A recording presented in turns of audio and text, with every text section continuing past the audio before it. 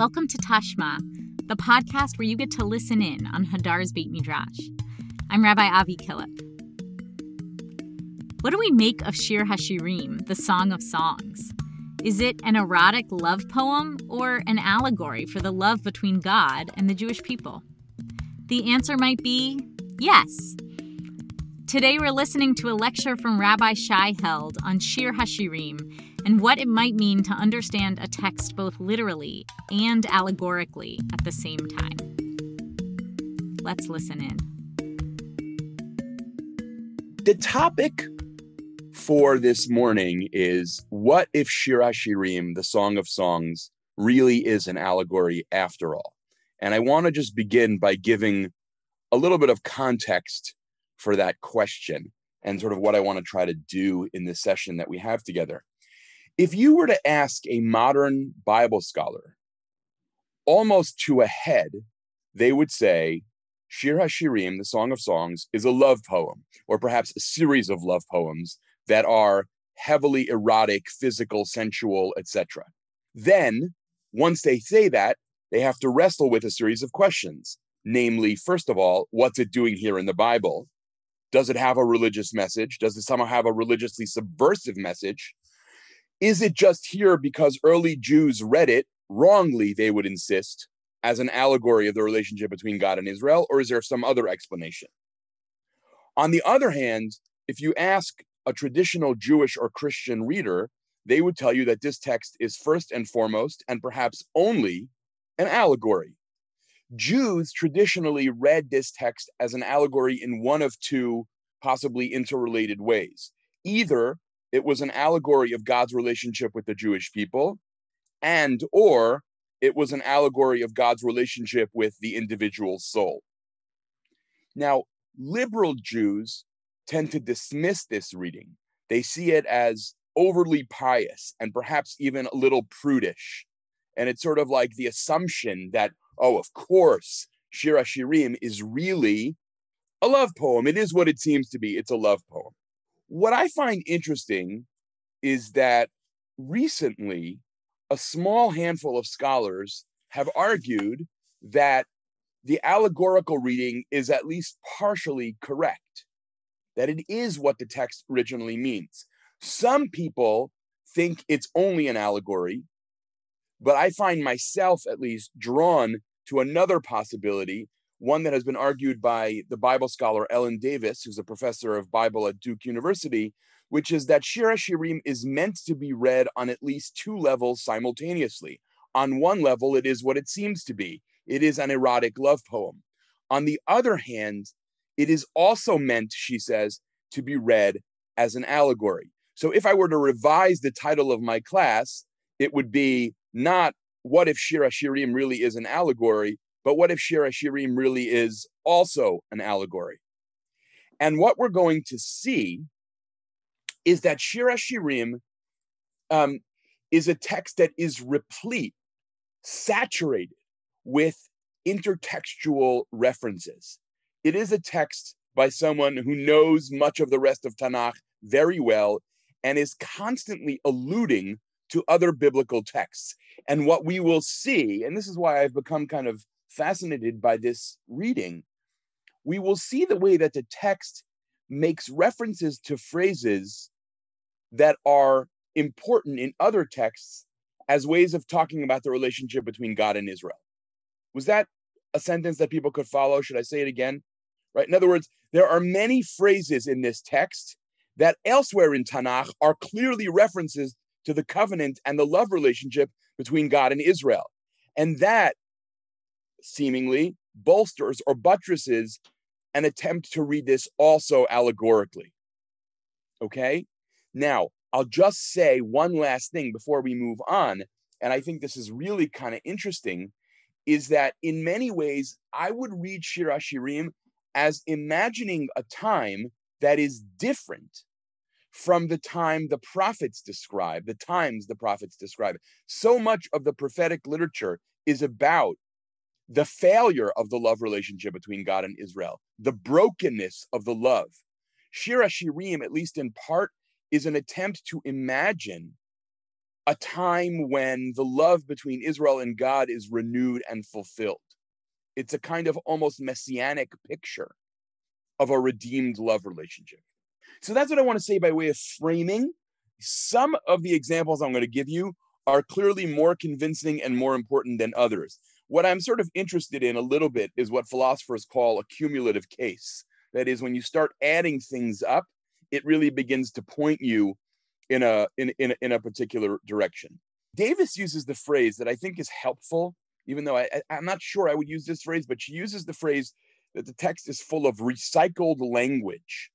And the recycled language places this love poem, as I said, in the context of God's passionate and yet troubled relationship with Israel, which is the story that the rest of the Bible presumably tells. Shir HaShirim, Aleph, Aleph.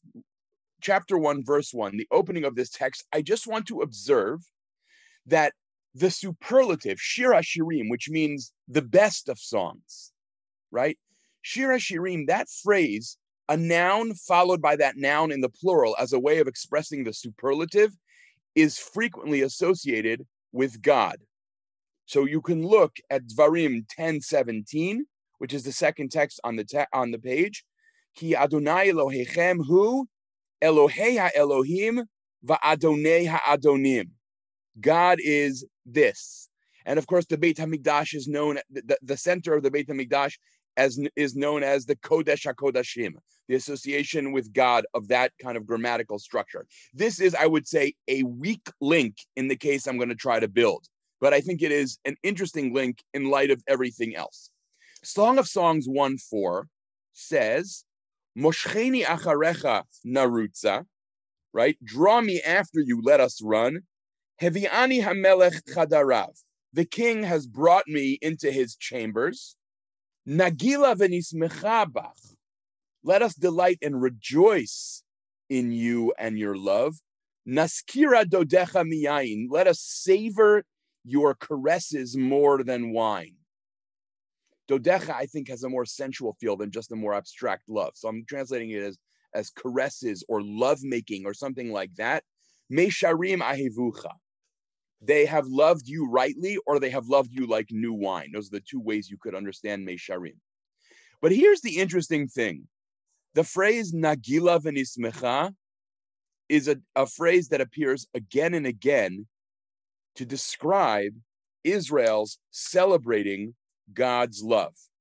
So if we scroll down for a minute to the last text on the page, Lachen tzamach libi vayagel kvodi. So we have Nagila v'nismecha, Yagel and Sameach. I'm going to get to the better ones in a minute.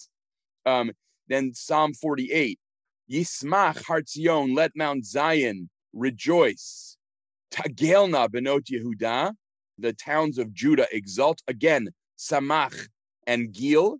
Yismechu hashamayim v'tagel haaretz, Simcha and Gila again. And then the clincher, as if these three weren't enough, Zeh hayom asa Hashem, familiar to many of you from the Hallel, Psalm 118. This is the day which God has made. Nagila v'nismecha vo. We will rejoice and delight in it, or maybe even in him. Okay? Now, Nagila v'nismecha bach is the phrase we just saw in Shir HaShirim. Okay? And I think that there is potentially something interesting about the fact that that phrase is usually used to praise God, and here is used to praise the lover, perhaps intimating that the lover is or is also God.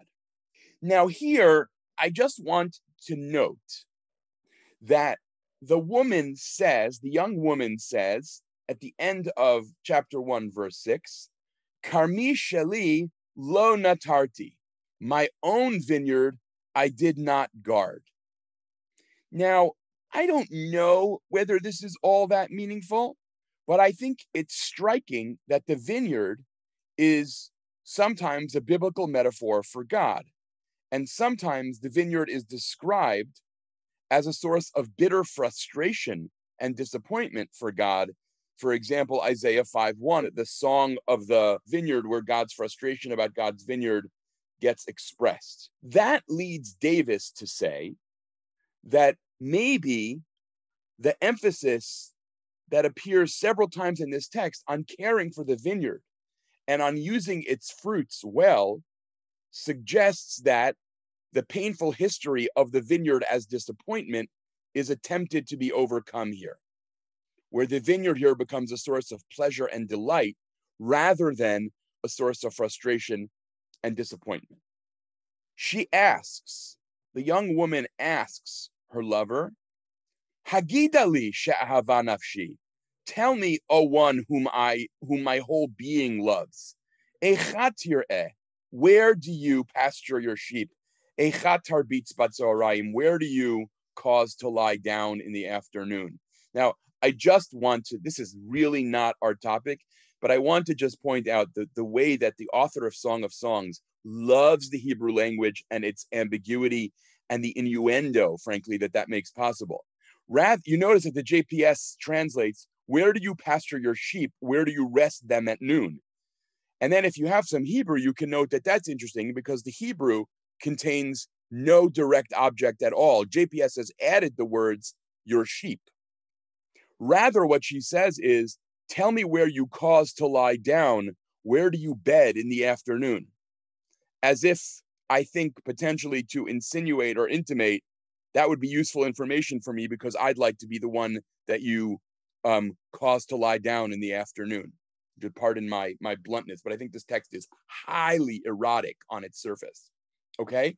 Now, what is striking to Davis and other readers is calling the lover Etche Ahava Nafshi, because what is arguably the most important mitzvah in the Torah? V'ahavta et Hashem Elokecha b'chol nafshecha. Love the Lord your God with your whole nefesh. And now she's calling the lover the one whom my nefesh loves. Now, you can say, well, that's a coincidence. I mean, that's all it is. Or you can say, no, that's not a coincidence. It's an allusion. And an allusion is meant to remind you that this phrase has multiple meanings and possibilities. And this is going to amplify. Some of you are going to say, oh, this totally proves that I buy it. And others of you are going to say, oh, come on now. Okay? Source 5. Ani chavatzelet hasharon. I am a rose or whatever that flower is that's been referenced there of Sharon, a lily of the valleys. Now, here's the thing. Chavatzelet, a rose or whatever it means exactly, appears in Isaiah 35 and Shoshana appears in Hosea 14. And in those instances, they are symbols of the beauty of Zion, restored after being alienated from God and utterly destroyed by enemies. Many of the images from Hosea 14 are repeated in Shir HaShirim. So could it be that God's promise of generous love, which is expressed in the last chapter of Hosea, is actually brought to fruition here in this chapter? Again, just to say it in another way, for Yeshayahu and for Hosea, the blooming of the land is a sign of, a symbol of the restoration of God and Israel's love relationship. And so here, when the lover refers to herself by these flowers that are used to mean that in Isaiah and Hosea, one wonders at least whether this is a meaningful way of bringing the two things together. Okay? Now, also, what many scholars have argued, this goes back, I think, in feminist writing to Phyllis Tribble, one of the real mothers of feminist Bible scholarship, but has been argued by lots of people, is that if you read Shir HaShirim closely, you see images of Eden left and right. And the restoration of Eden, when God and humanity could go for a walk together in the afternoon, as it were, right? There is a way in which the restoration of Eden may also have this possibility. Just to give you an example, Isaiah 35:1, that the land will tifrach kachavatzelet, the land will blossom like a rose. Hosea 14:6, yifrach kashoshana, the land will blossom. And again, the blossoming of the land is a sign for, a stand-in for, a correspondence with the reblossoming of the relationship between God and Israel. I just brought you here Genesis 3:18 just to remind you of the way that the story of the Garden of Eden and the failure there leads to a vision of the land as being cursed rather than flourishing. And this is one of the texts that people use to sort of contrast with the blossoming of the land in Shir HaShirim.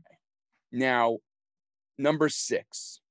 So she's going to say here, Al mishkavi balelot, bikashti et she'ava nafshi, as I slept at night, or as I should translate it more literally, as I lay on my bed at night, I sought the one whom my being loves. I sought him but could not find him. Bikashti velo mitzativ. So there you have again the phrase et she'ava nafshi. If you bought it the first time, you'll buy it now. If you didn't buy it the first time, you can email Jenna Andelman and form a club. It's a little joke. Okay, not a successful joke, but a joke nevertheless.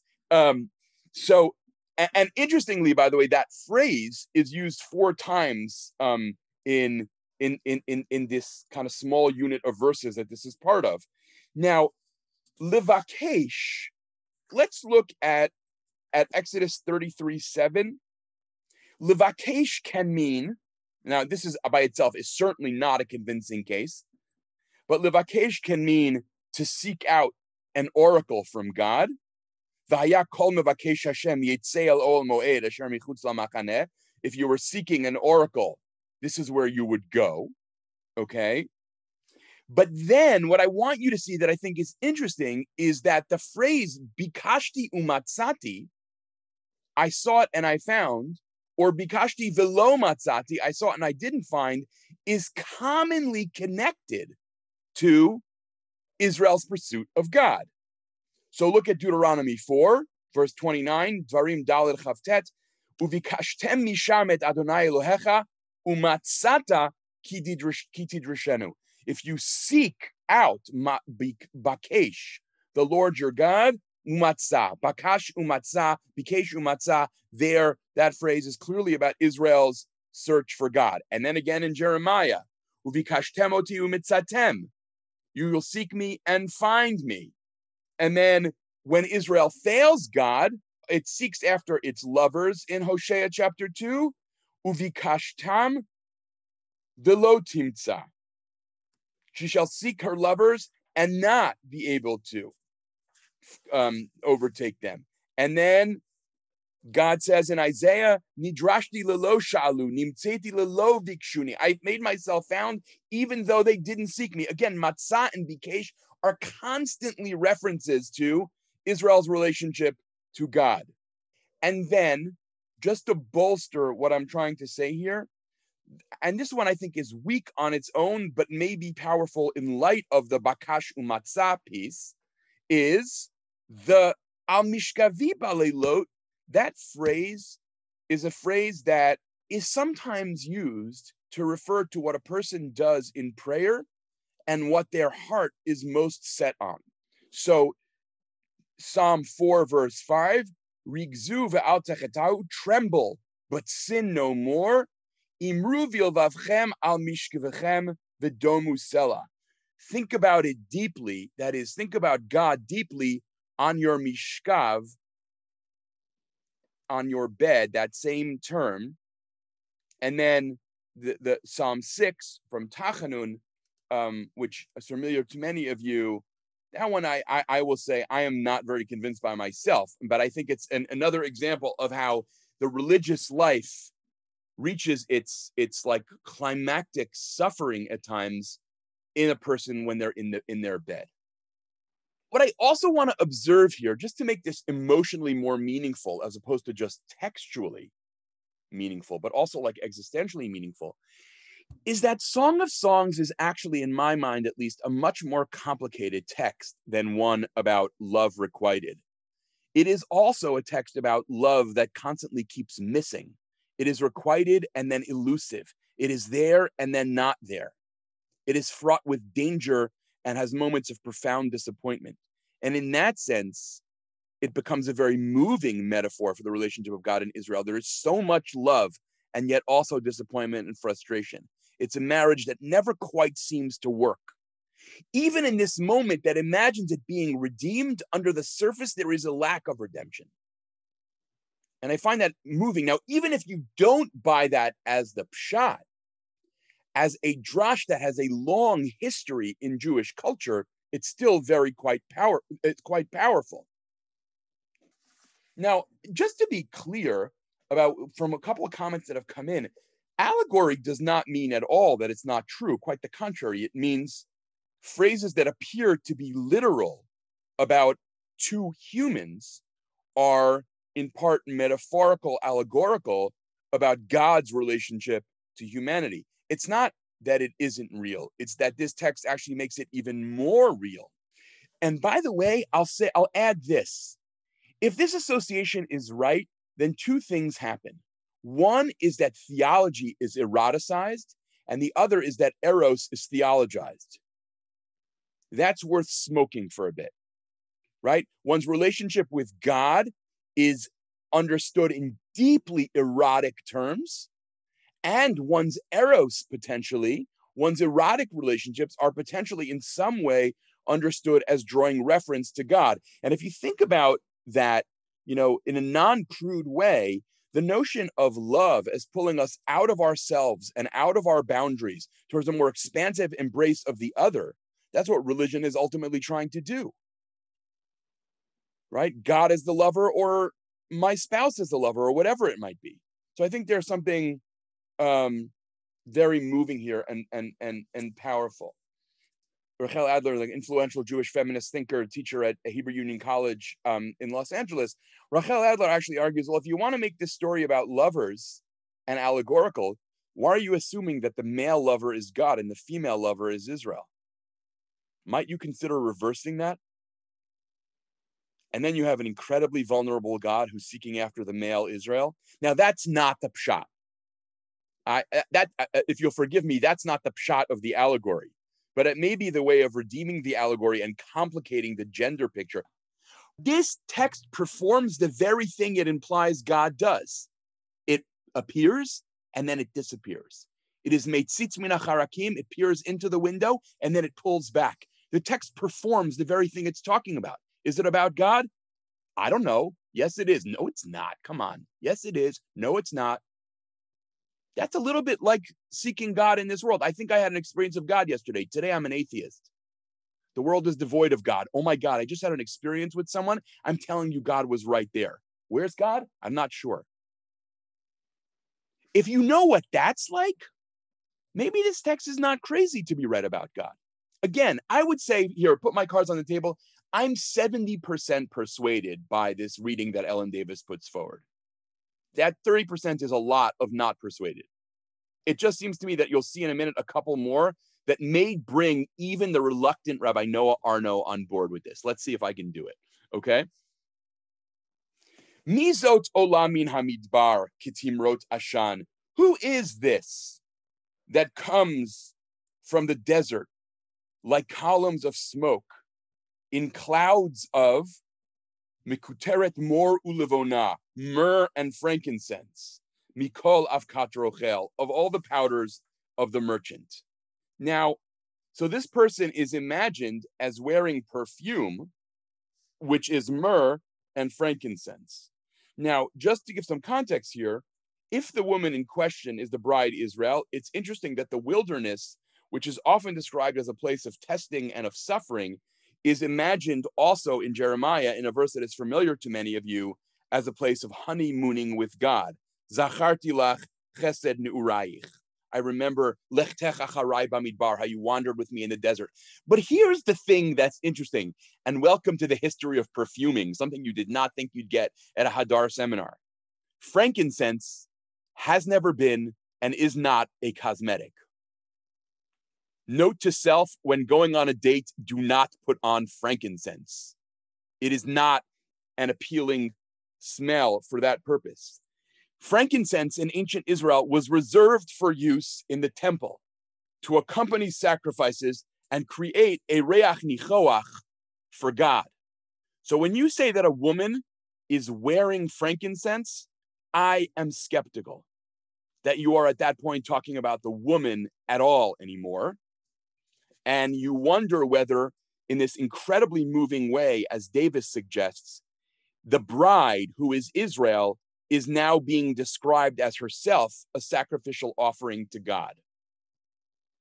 Now, I'm going to get some groans here, but that would also make interesting use of the word mizot olah min hamidbar. Who is this who comes up?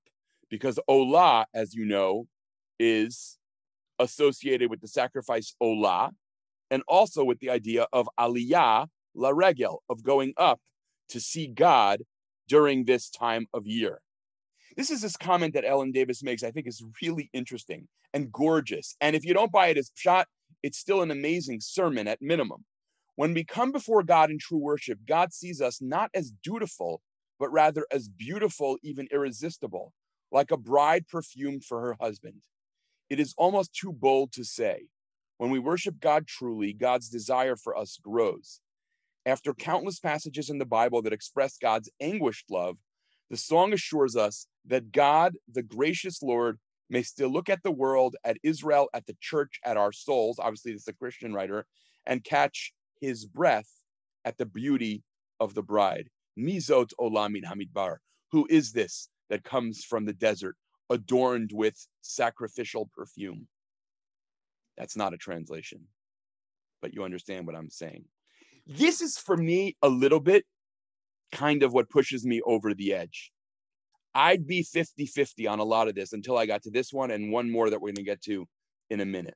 So in describing, this is a very strange scene in Song of Songs, the interpretation of which is extremely heavily debated.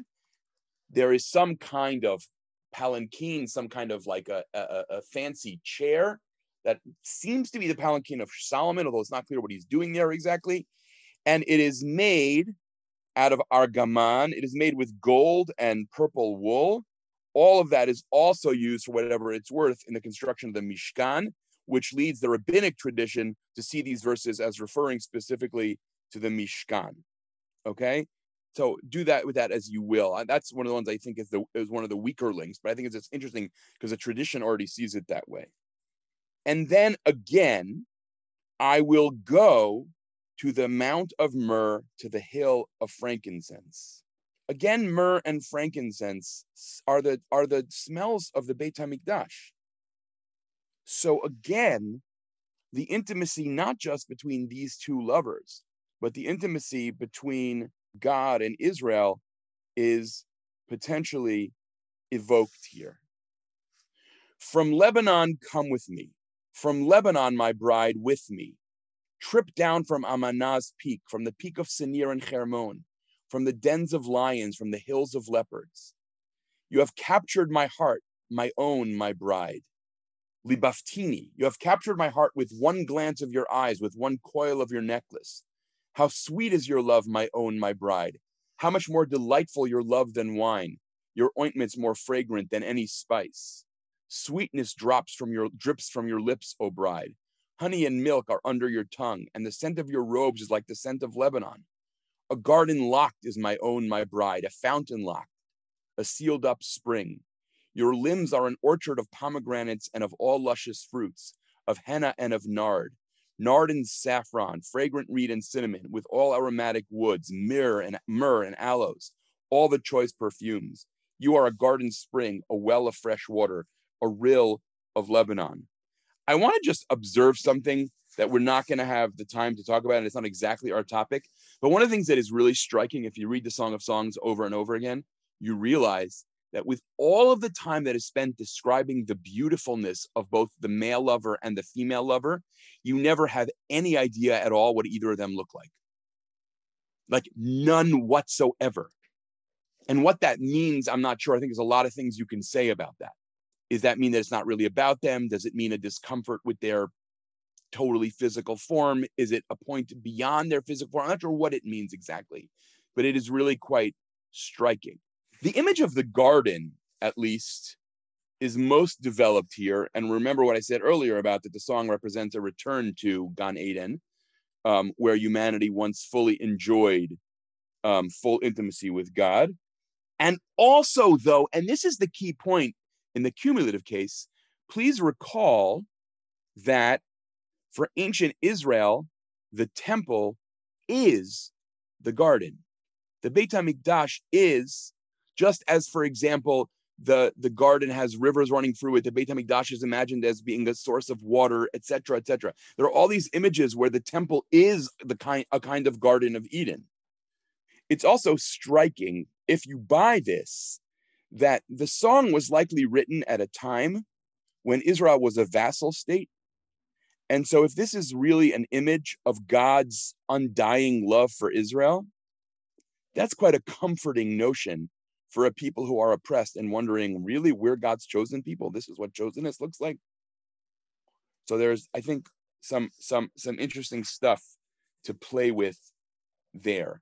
Now, also, relatively quickly, your limbs are like an orchard of pomegranates. Of course, by the way, one of the things that you notice as a reader of this text is that we live in such a different time that some of these images strike us as downright bizarre. And actually, in fact, this is not a literature that I've yet really dived into. There are some scholars who are interested in the notion that the picture of the woman here actually borders on the grotesque at times, and wondering why that might be. Why in this incredible poem that describes seemingly the gorgeousness of people's bodies are some of the images so strange? But what I wanted to just notice here is that each of the two great pillars of the forecourt of the Beit HaMikdash were decorated with hundreds of pomegranates. And if you think that that is a relevant allusion, it is worth noting that in the book of 2 Kings, the Babylonians carry off these pomegranates as scrap metal. And so maybe, if it's an allusion here, this is an attempt to redescribe life renewed and restored with God, with a temple functioning and thriving. Okay? Now, picture a land that is an incredibly lush garden. And the interesting thing is that nobody living in the semi-arid land of ancient Israel could have imagined a garden quite this lush in real life, except for the one place where they imagine that water flows freely, which is the Beit HaMikdash. See, for example, Psalm 36 and Psalm 46. One of the things that is striking about this poem is that again and again, you have references not only potentially to God, but certainly to the temple, and a hope of a restoration of that place and of the healing that goes along with that. Okay? Now, this is a little bit the clincher for me. If I don't have you here, Noah Arno, I'm not going to have you at all. She says, Dodi shalach yado minachor, ume'ai hamu alav. My lover, my beloved, literally took his hand from the latch, and my heart was stirred for him. I feel that in the interests of kind of intellectual honesty, I should point out that this is often understood to be the most graphically sexual verse in the Song of Songs. And it's, again, the author reveling in ambiguity. Dodi shalach yado minachor literally means he either took his hand off or put his hand on the latch, but it also might mean, I forgive me the crudeness, but this is what it means, right? He put his hand in the hole. Ume'ai hamu alav, and my insides churned for him. And that is read by many scholars as a description of orgasm. That this is like the height of the sexuality of the Song of Songs.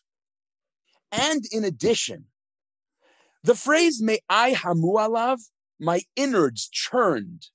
I really don't like the JPS here. My heart was stirred because it does not let us sit with the raw physicality of this image. Me'ayim are not a heart. Me'ayim are your belly or your insides. Okay? What I think is really interesting about the phrase me'ai hamu alav is that this phrase appears 3 times in Tanakh. And one of them is one of the most famous and well-loved verses about God's love for Israel. We know this, many of us, from the Rosh Hashanah Tefillah, where it appears, where God in Jeremiah says, Haben yakir li Ephraim.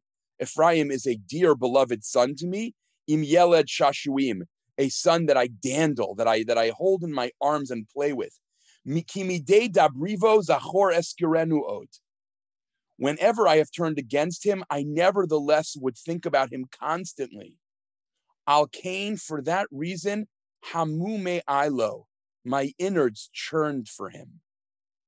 Rachem arachamenu, I will receive him back in mercy. Ne'um Hashem, declares God. Now, what am I suggesting is going on here? If this is right, and here again, I would say, even if this is wrong, this is an amazing midrash. Even if it's wrong, it's pshat, it's an amazing midrash, but I suggest it's more than that. So here, God is being consoled by the Song of Songs, because hamume ilo is what God feels in God's frustration with Israel's constant recalcitrant turning away from God. And here Israel says to God, I love you that much too. Hamume alav. My innards churn for you just as your innards churn for me. We're in this together. You don't have unrequited love, God. I love you too. God's love is at last reciprocated. The thing God had been hoping for throughout the Tanakh, now God gets in the Song of Songs. This is how Jews and Christians traditionally read this in many ways. That is, that God's love is finally, God gets not jilted. What's the opposite of jilted? I don't know. Embraced, reciprocated. I'll make up a word, mutualized.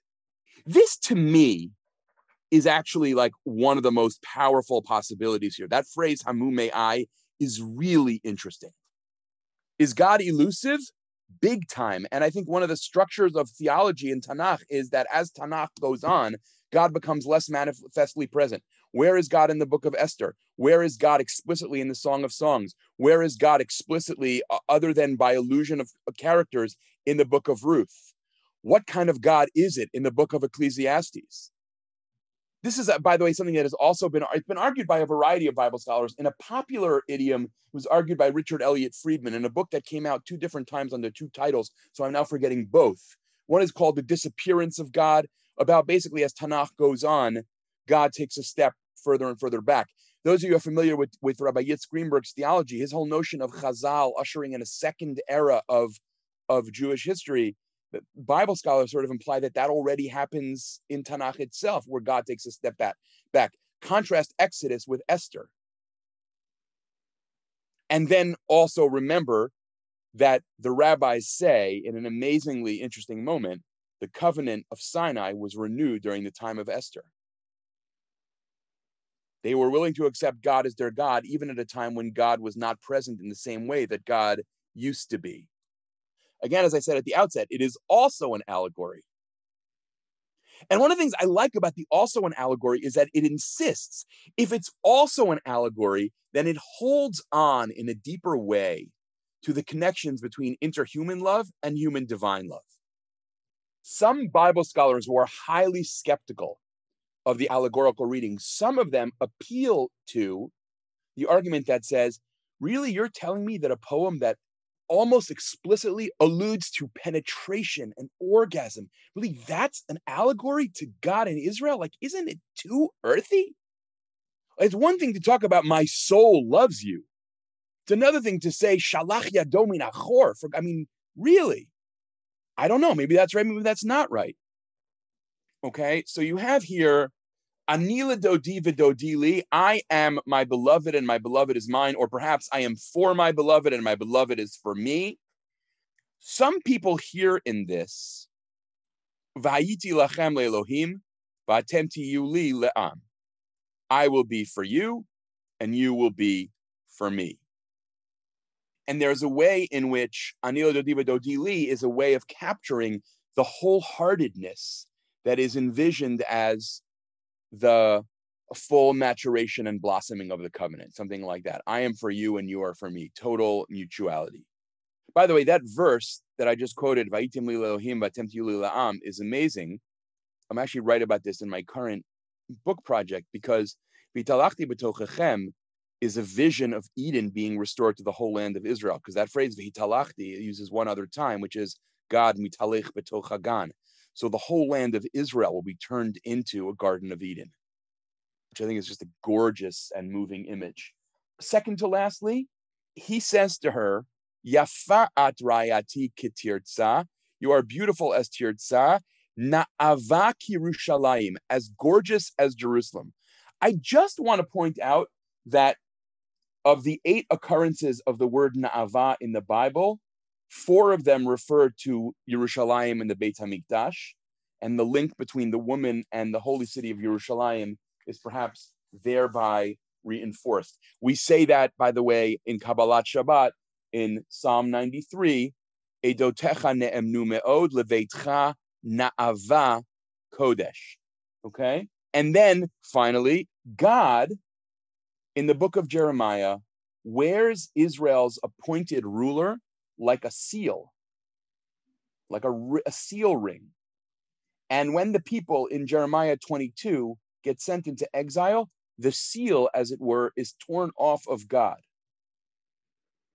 So when the lover says, Simeni kachotam alibecha, place me as a seal upon your heart, kachotam al zroecha, like a seal on your arm, one wonders whether God is here being invited to put on a new seal as a symbol of the renewal of the covenant between God and Israel after exile.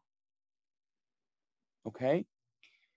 And then, really interesting, when she says, Kashach she'ol kin'ah, jealousy is as strong, is as hard as Sheol. So jealousy is seen as positive in Tanakh only in the context of God's unique love for Israel. This is actually Ellen Davis's argument, is that often the kin'ah of God ends up manifesting as a threat to Israel. If you worship idols, my kin'ah, my jealousy will burn up against you. And here, it's almost like the kin'ah becomes a promise. Mutually devoted love, a flame of God, is a sign of promise, the renewal of God's relationship with Israel. And you see perhaps an allusion to that in the verse I brought from Zechariah. And the image of God putting on a new seal, I should have said this, is explicit in Haggai, where God says, in some future time, I will take the king and I will again place him as a seal upon me. So Simeni kachotam alibecha may be an allusion to Haggai's image of the monarchy, and by extension, the whole covenantal relationship being renewed and restored to a healthy and more vigorous place. Rabbi Sharon Perlman's comment, it's actually a great way to end. Growing up in yeshiva, we were taught that if you thought this was a love poem, you had a dirty mind. Then there was a time when it resonated only as a love poem. This both and reading feels like a healthier integration of the eros and the midrashic religious. So that's, in a way, partially what appeals to me about this. It is robust in its capaciousness. How's that for a way of saying it, right? It is able to hold together things that many religious and irreligious people insist must be utterly separated. It is either A or B. What if it's A and B? And sexuality need not be something to be ashamed of. Maybe that's one of the things, it's really interesting. I asked a group of people I was discussing Song of Songs with recently, would you teach this text to teenagers? And if so, how? And we were talking about really reading it closely, the pshat, which is highly eroticized. And one of them said, no, they're too young. I wouldn't want to be learning that with them. They don't have maturity to handle it. And then someone else said, actually, I would love to give them a religious text, a biblical text that says, you know what? I don't express one iota of shame for being a sexual being. I was created that way. That's part of how God made me. And that, I think, is interesting too. I mean, at the risk of saying it almost too simplistically, one of the things that's so powerful about poetry is that its elusiveness allows it to come alive in a range of very different settings. How do you determine, or do you determine, what you think is two texts explicitly, consciously talking to each other, and what is, quote unquote, simply midrashic? The word simply should never modify midrashic, because midrash is endlessly complex and rich. In other words, and what's your investment? Does it matter? Does it matter whether the reading that Ellen Davis has put forward is pshat or drash? Matters if you're an academic. Does it matter for us as religious Jews, Jewish seekers, whatever language you might want to use? I'm not sure. I think many of us would answer that question differently from others of us. I just want to mention that. And actually, there is a great deal of debate among Bible scholars about what exactly the term intertextuality should refer to. Does it refer to conscious allusions, or does it refer simply to what is possible in terms of reading two texts and seeing words reappear or phrases reappear? God willing, in 5 years, I'll be able to give a better shir on methodology on this, because I don't have those answers yet. I'm just beginning to work on that question and what it should and shouldn't mean, frankly, what's at stake in it for us as religious Jews. So whether you buy this as pshat or not, I hope that this at least opened up some windows for you in thinking about this book in new and different and rich ways. This episode of Tashma was produced by Jeremy Tabak and Sam Greenberg and edited by Evan Feist. I'm your host, Rabbi Avi Killip. It has been a pleasure to learn with you.